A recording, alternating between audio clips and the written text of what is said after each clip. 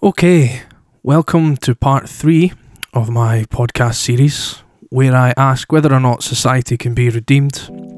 And I do this by looking at art, film, and so far we have got to the conclusion that if society can be redeemed, it can only be so if we accept that there is no alternative to the rule of law, which is the rule of law of the ruling class in any given society. And Blade Runner tells us if we submit to that, then we're heading for a grim future where we lose our humanity, our empathy, and our compassion for one another. So far, what we have gleaned from our inquiries is that the debates, social, cultural, political, philosophical debates active in society that art procures, and then that they consolidate those ideas, reflect them back to us, and tell us where we're heading. So now I'm going to look at Lord of the Rings, and then I'm going to end this podcast in this series with some conclusions. So the first thing to say is that Lord of the Rings is a thoroughly anti-war novel and film, but I'm going to be referring to the films a lot in this, but I'm sure what I say applies to the novels as well. I haven't actually read the novels. It's on my to-do list, but I've never gotten around to it. So the books were, I believe, written in the interwar years and post-World War II. They contain elements of Tolkien's experiences in World War I, which is visible, throughout the films. Notable examples are the Dead Marshes, where the faces of soldiers lie submerged underwater and the marshes permanently burn. When they're walking through the marshes, Frodo and Sam, that is, Gollum warns them not to fall in the water. In World War I, the warning was the same. Don't fall off the duckboards into the shell holes filled with water, or you'll be sucked down and lost to the mud. Another example, which is slightly more subtle, is the Rohirrim, who were, or the Rohirrim is maybe how it's pronounced. It is how it's pronounced, in fact, is the Rohirrim, who were horse farriers. And Tolkien was attached to the farriers, and he was a horse master, if you like, during the war. And when we see Aragorn soothing Brago in Two Towers, I think this is surely an example of Tolkien showing the compassion and the care the farriers expressed to the horses, or to the horse in the cavalry, that he, Tolkien, and his comrades looked after during the war. I think there's also a couple of shots as well. This is just an interesting thing. I watched Saving Private Ryan recently, which is a war film, and I think also there's a couple of points in that film where the director of Lord of the Rings, Peter Jackson, borrows some camera techniques to represent the movement of war in the Lord of the Rings. So, for example, in Saving Private Ryan, there's a bit in that film where they're running across the ground and the camera focuses on their feet, hammering into the mud and splashing through the puddles. Meanwhile, as well as the sound of gunfire and the thud of their feet on the ground as well. In the Fellowship of the Ring, we see a similar shot as the Uruk-hai begin their hunt for the remaining members of the Fellowship, and you see their feet thud into the ground and in time with the music, and this hits home as well with the drums of war that Jackson has in the theme song for the Uruk-hai and for Isengard. And Jackson does something similar again in Two Towers, where the Uruk-hai they quicken their pace, and you see their feet thudding into the ground And I think what Jackson is showing in doing this is he's ramming home that we are watching a film about war, and that throughout this film, Lord of the Rings, mankind is in a fight against its own destruction. In any case, with the previous films, like I discussed, or that I've discussed rather, the context for the book and the film is key to their significance for me. The books, I believe, came out in the context of the Cold War, and the films came out in the context of 9/11 and the Iraq War. So when you look at both of these through that lens, Tolkien's war experiences and the debates discussed in his books take on, in my opinion, new poignancy. And I suppose in addition to that, Tolkien invites us to consider and question industrialization by casting industrialization and the technology it produces in a bad light. Tolkien, I think he said, to Tolkien, I think industry makes man greedy and too powerful, and man who should know better, which is a quote from Treebeard, one of the characters in the. I'm not sure if he's in the books. I presume he is, but he's definitely in the film. And he says that against Saruman, who's supposed to be a wise, powerful wizard, i.e. a man of nobility and intelligence, who should know better. And he is greedy. Man is greedy. Saruman is greedy and too powerful when he abuses nature and forgets his place in the world and loses trace of what was, I suppose, what Tolkien's trying to say, of what was once noble and good about mankind. And we see this depicted quite a lot by Tolkien. You see it in the Ringwraiths, you see it in the orcs, the Uruk-hai, the goblins, and all of these represent man, I think, when he's seduced by the greed and power that's in society, and that's been made available to him by industry and technology. In the Fellowship of the Ring and Two Towers, we see Saruman, as I mentioned before, and he was once a great noble wizard, and he's now been turned by a lust for power, and he's turned to the machinery of war to bring destruction upon mankind, but also upon nature. And so what we see in Lord of the Rings is a struggle within mankind between power and greed, and a lust for power and greed, and a struggle for decency and fighting the machines of war and industrialization, and reconnecting in Tolkien's mythology with nature to bring harmony to the world instead of conflict.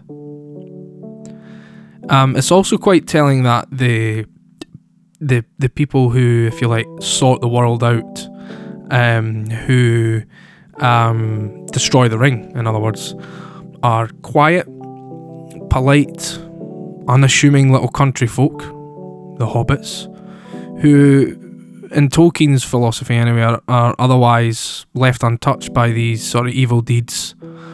But even they can't escape the greed and the power that is churning up and destabilising the world.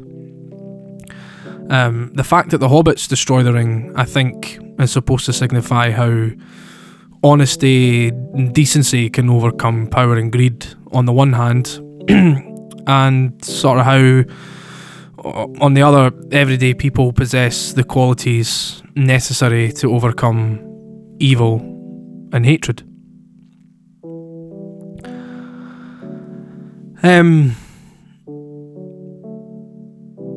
So what's this sort of telling us about society then? I guess that's a sort of English literature side of the films, with a little bit of social and cultural and political analysis in there as well. But what do these films tell us about society and whether or not it can be redeemed? I think, first of all, Tolkien acknowledges that society stands on the precipice of destruction. However, it can be saved if we resist power and greed and we reconnect with nature. So,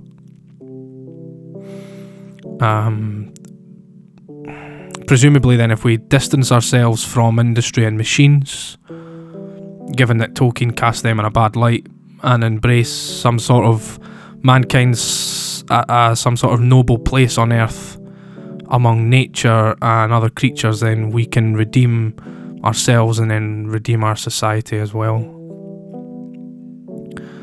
So Tolkien then seems to suggest that redemption lies in embracing what we would call the old ways and in indulging in mythology that's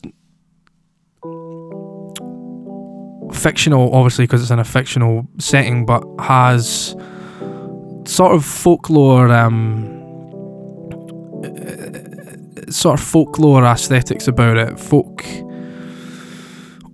That oldie worldy sort of folklore, sort of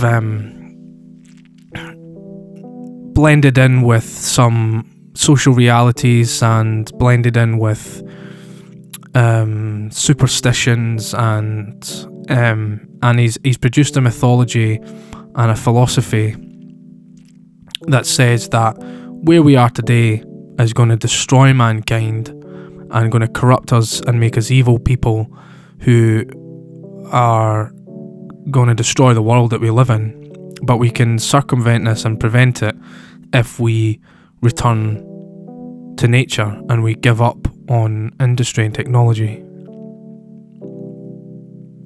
And I think this is very in line with the sort of romantic novel, the romantic film in that sense, which sort of harks back to a day that never really existed, but has been brought into being because of a repulsion against the way that capitalist society has developed.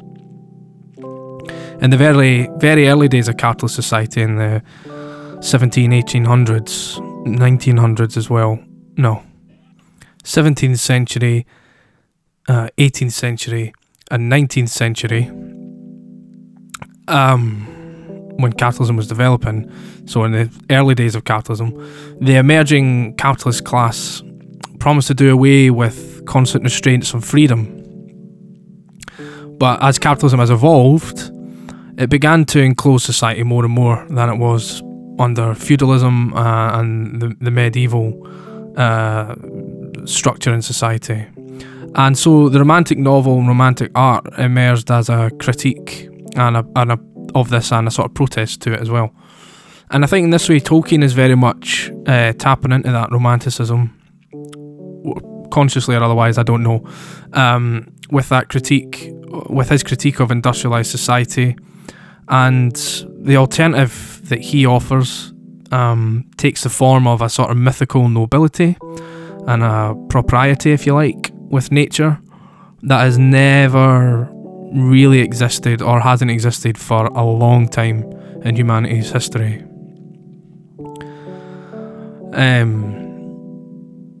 But I mean, take nothing away from it. Lord of the Rings is a firmly, in my view, a firmly anti-war novel. The films depict that too, and coming as the book did anyway in the context of the Cold War, and the film in the context of the so-called War on Terror and the Iraq War, we can see the emergent sort of anti-war ideologies reflecting a mood in society at that time that I think is still there today in society. And I think that's why the film still works as a great form of art, because the ideologies and philosophies that underpin it are still relevant to us today. Not to mention the terrific acting, production, camera work. If you can ever watch the extended editions of The Lord of the Rings, I would recommend it. If you can watch the special features, I'd recommend it. They're just incredible.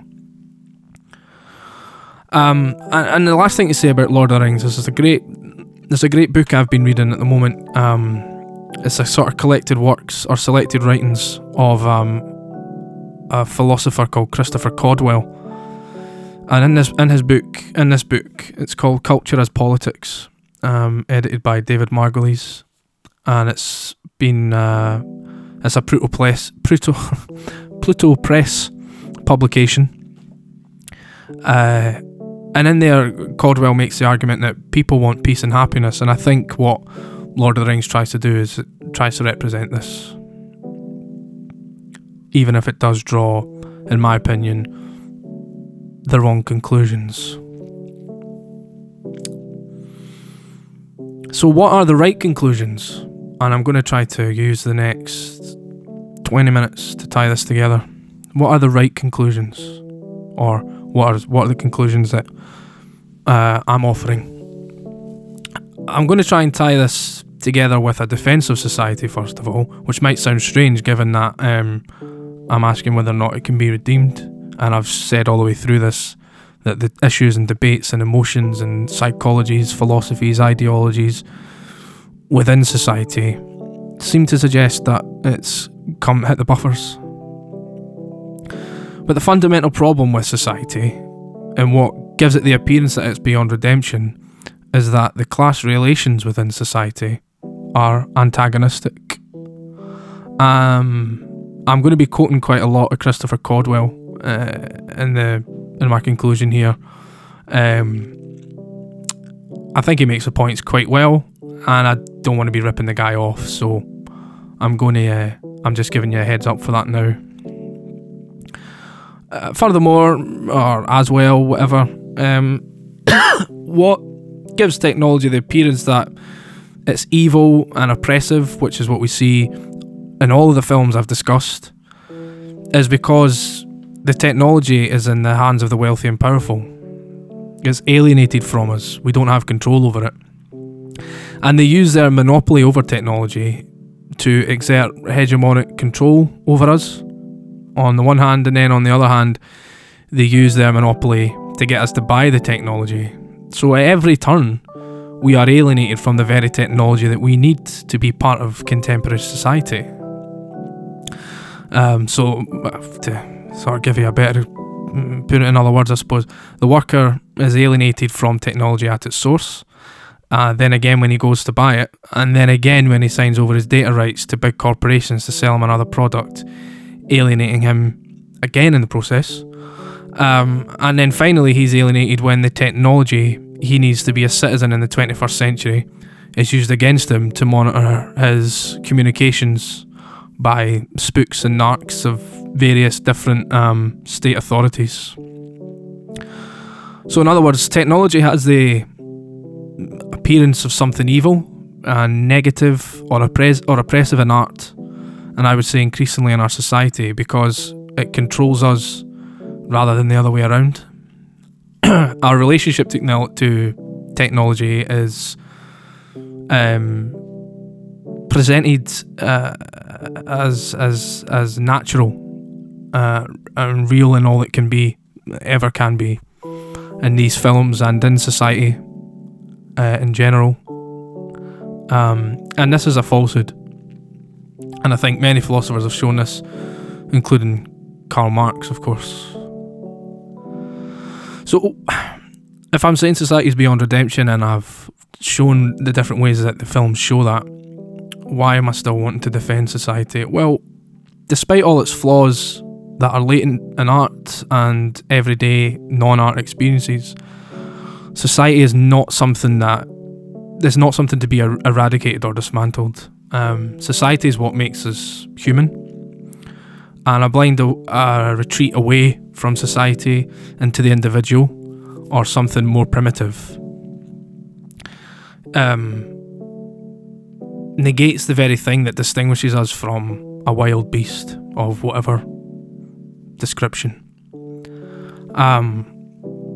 So Christopher Caldwell says in the book that I mentioned, just as the neurotics return to childhood solutions of problems is unhealthier than childhood, so civilization's return to a primitive solution is unhealthier than primitive life itself.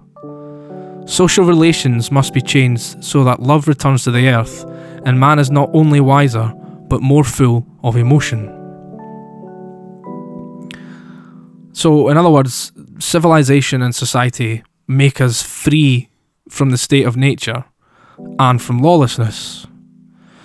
All the duties, obligations and constraints of society which we bemoan frequently are the means from which we attain our freedom, which is ironic. And if we had none of this, we would every day live under the tyranny of fear. And I think this is what The Dark Knight tries to show, but it argues for a return to the status quo and tries to have us believe that there is no alternative to our current capitalist society. And in a society where each individual's desires in the state of nature cancel one another out, and no one gets what they want. So if we're living in a state of constant fear, no one gets what they want, is what I'm trying to say. And no one's free. So it's society with its rules and obligations and constraints that means we're allowed to pursue. We've got some freedom.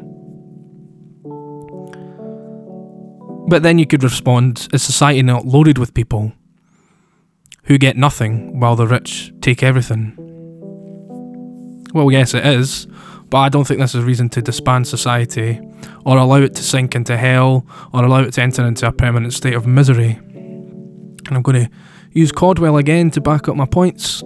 He says, the members of bourgeois society, worker, capitalist and capitalist intellectual, want an increase in material wealth, happiness, freedom from strife, from danger of death, security. But bourgeois society, and capitalist society, today produces a decrease in wealth, insecurity, constant war. Therefore, all who live in bourgeois society are unfree because it is not giving them what they want.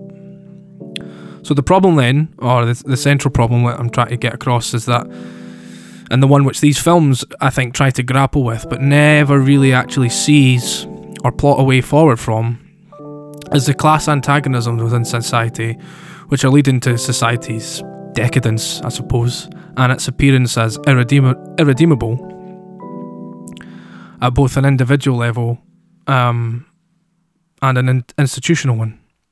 And it's these class societies that are, what I'm saying is it's these class societies that are, these class antagonisms that are present at an individual level and an institutional one, that's a central problem. So again, I guess then, what we are, what I'm trying to say, and what these films hint at but never really go into, the central contradiction in society is, or we're at a situation in contemporary society where, pardon me, and again, society is necessary to keep us free and safe from the tyranny of fear, which is what the state of nature or life without society represents. But society today is also decadent and therefore unfree. So how can we reach a resolution without throwing the baby out with the bathwater? And what is the implication for art? I guess, since this is where I kind of started from. Well, our man Caldwell's on hand to save us again. But things have gone so, he says, but things have gone so far that no tinkering with the social relations, no adaptation of the instincts to the environment by means of art will cure this. Social relations themselves must be rebuilt. The artist is bound, for the sake of integrity, to be thinker and revolutionary. Social relations must be altered so as not to contract consciousness, but to widen it.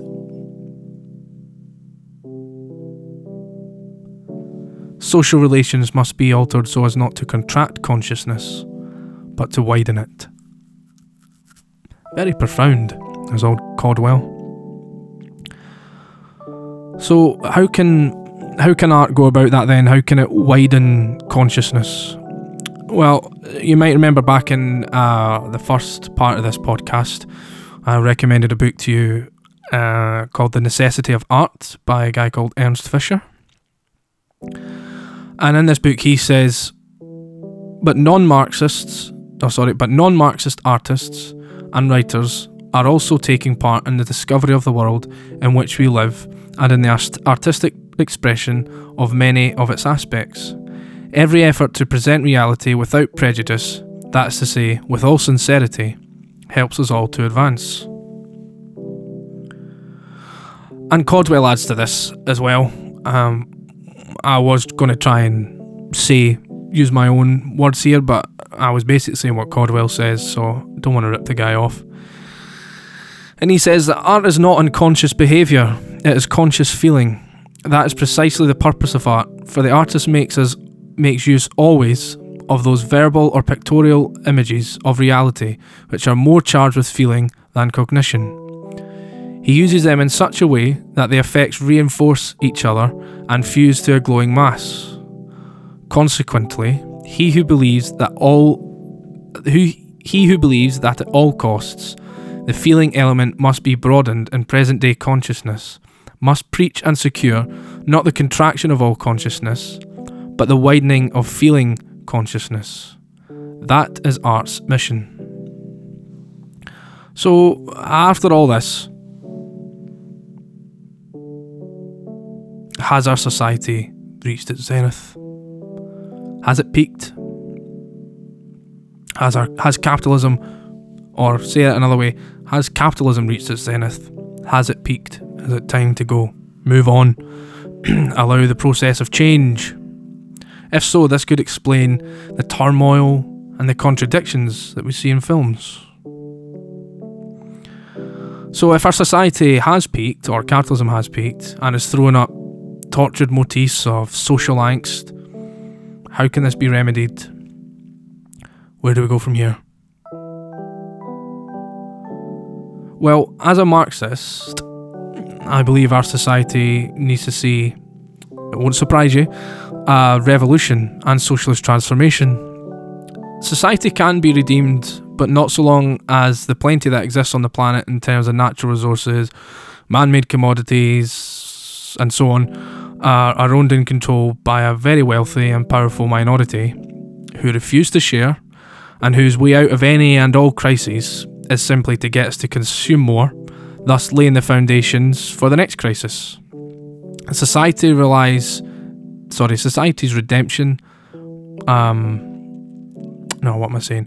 society's redemption lies in its renewal through revolutionary transformation then.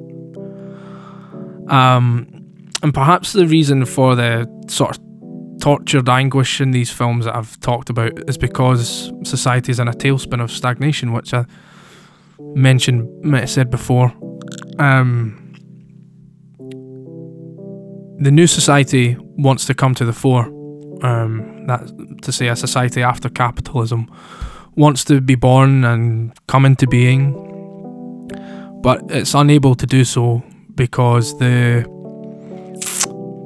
balance of the class forces within society has yet to tip in the direction of a revolutionary end to capitalism. And that might sound like a okay, great mate, thanks, you've just said society's fucked and the only way we can sort it out is by I was kind of hoping you might say that if we just bought less it might make everything okay, like if we just told Coca-Cola and McDonald's to fuck off it might be alright. That might sound like a non-solution. My solution might sound like a non-solution, but actually all around us exists the means to put capitalism to an end. Technology, which in these films is a double-edged sword, has actually reached a stage where we can shorten the working week and end some of society's more bureaucratic jobs, just as an example. There exists enough wealth in society for it to be redistributed among communities so that we can get better health and education, better facilities for mental health, better facilities for drug abuse and addiction. That's just another example. And there's enough wealth to do that and end homelessness, hunger and poverty as well.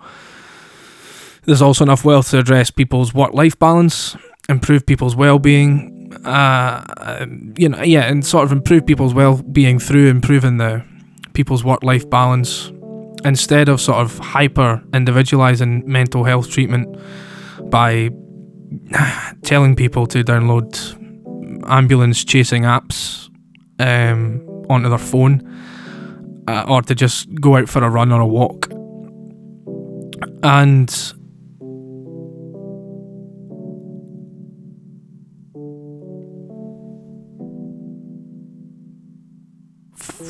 what are the final words to say then? Anguish and societal angst exist in art because they are rife in society.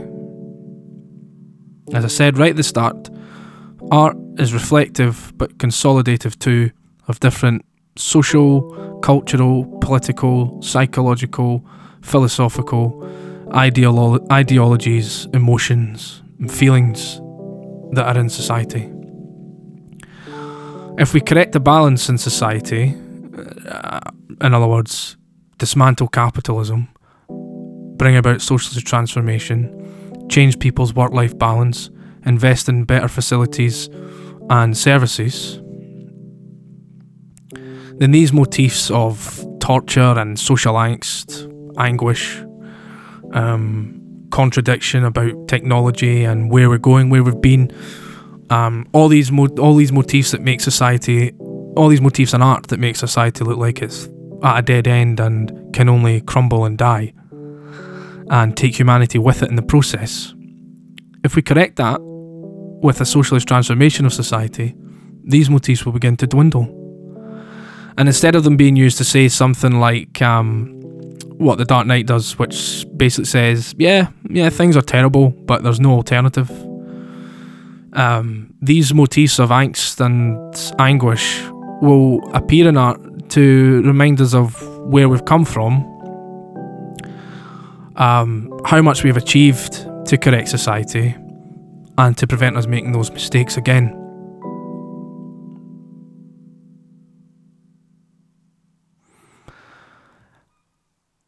Well, I think I'm at the end.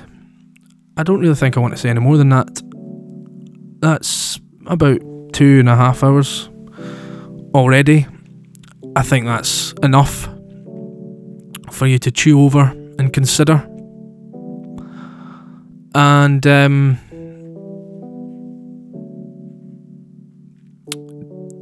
test out whenever you're next in a contemplative mood. Test out some of these ideas or these provocations that I've provided you with, and see if there's any truth in them. See how far they can go as being valid, how far their validity could stretch. And also think about ways that art is active as an ongoing process, first and foremost, but is also active in political, cultural and social debate, and how art's validity comes from its participation in social, cultural and political debate. And what makes art possible is being part of a society, is taking part in society, and also new technologies that are made available by society. And lastly, while society goes through a crisis, and I should say that my fundamental view sitting here today recording this podcast is that Western society is fucked, is in a serious crisis. I mean, the pandemic has shown that our social institutions, what exists of them, cannot cope with this crisis, that our culture is geared towards individualism and not social responsibility, that our political systems are not flexible, that they don't have enough legitimacy, and that the people that want power or are in power refuse to make the reforms necessary to give governance the legitimacy it needs, to get institutions off their arse and to get people active in society. And for decades we've had the Thatcherite ideology of there's no alternative, that we have to accept neoliberalism, we have to accept the state shrinking away and retreating, and we have to accept, and Thatcher's mantra was that there is no such thing as society. And all that has done has laid the grounds for crisis after crisis, and each crisis has made society more vulnerable to the next. And so, while society is in crisis, while individuals are in crisis, we should not reach the conclusion that society cannot be redeemed, that it cannot be saved. We should resist motives in art that tell us this, but we should also resist motives and debates and ideas in art and in society that there is no alternative to the current crisis, because all that does is lead to misery, total abandoning of empathy and compassion for one another, and allows for the spread and growth of evil such as fascism, villainy, and crime. Seriously harmful crime. So I'm going to leave you with those thoughts. I'll leave you with a couple of minutes of tunes, couple of minutes this music to play us out. And I'll be back in a few weeks' time, maybe, with another podcast, see where we are. Take care of yourself, folks. Yeah, that's all I'll say. Until next time.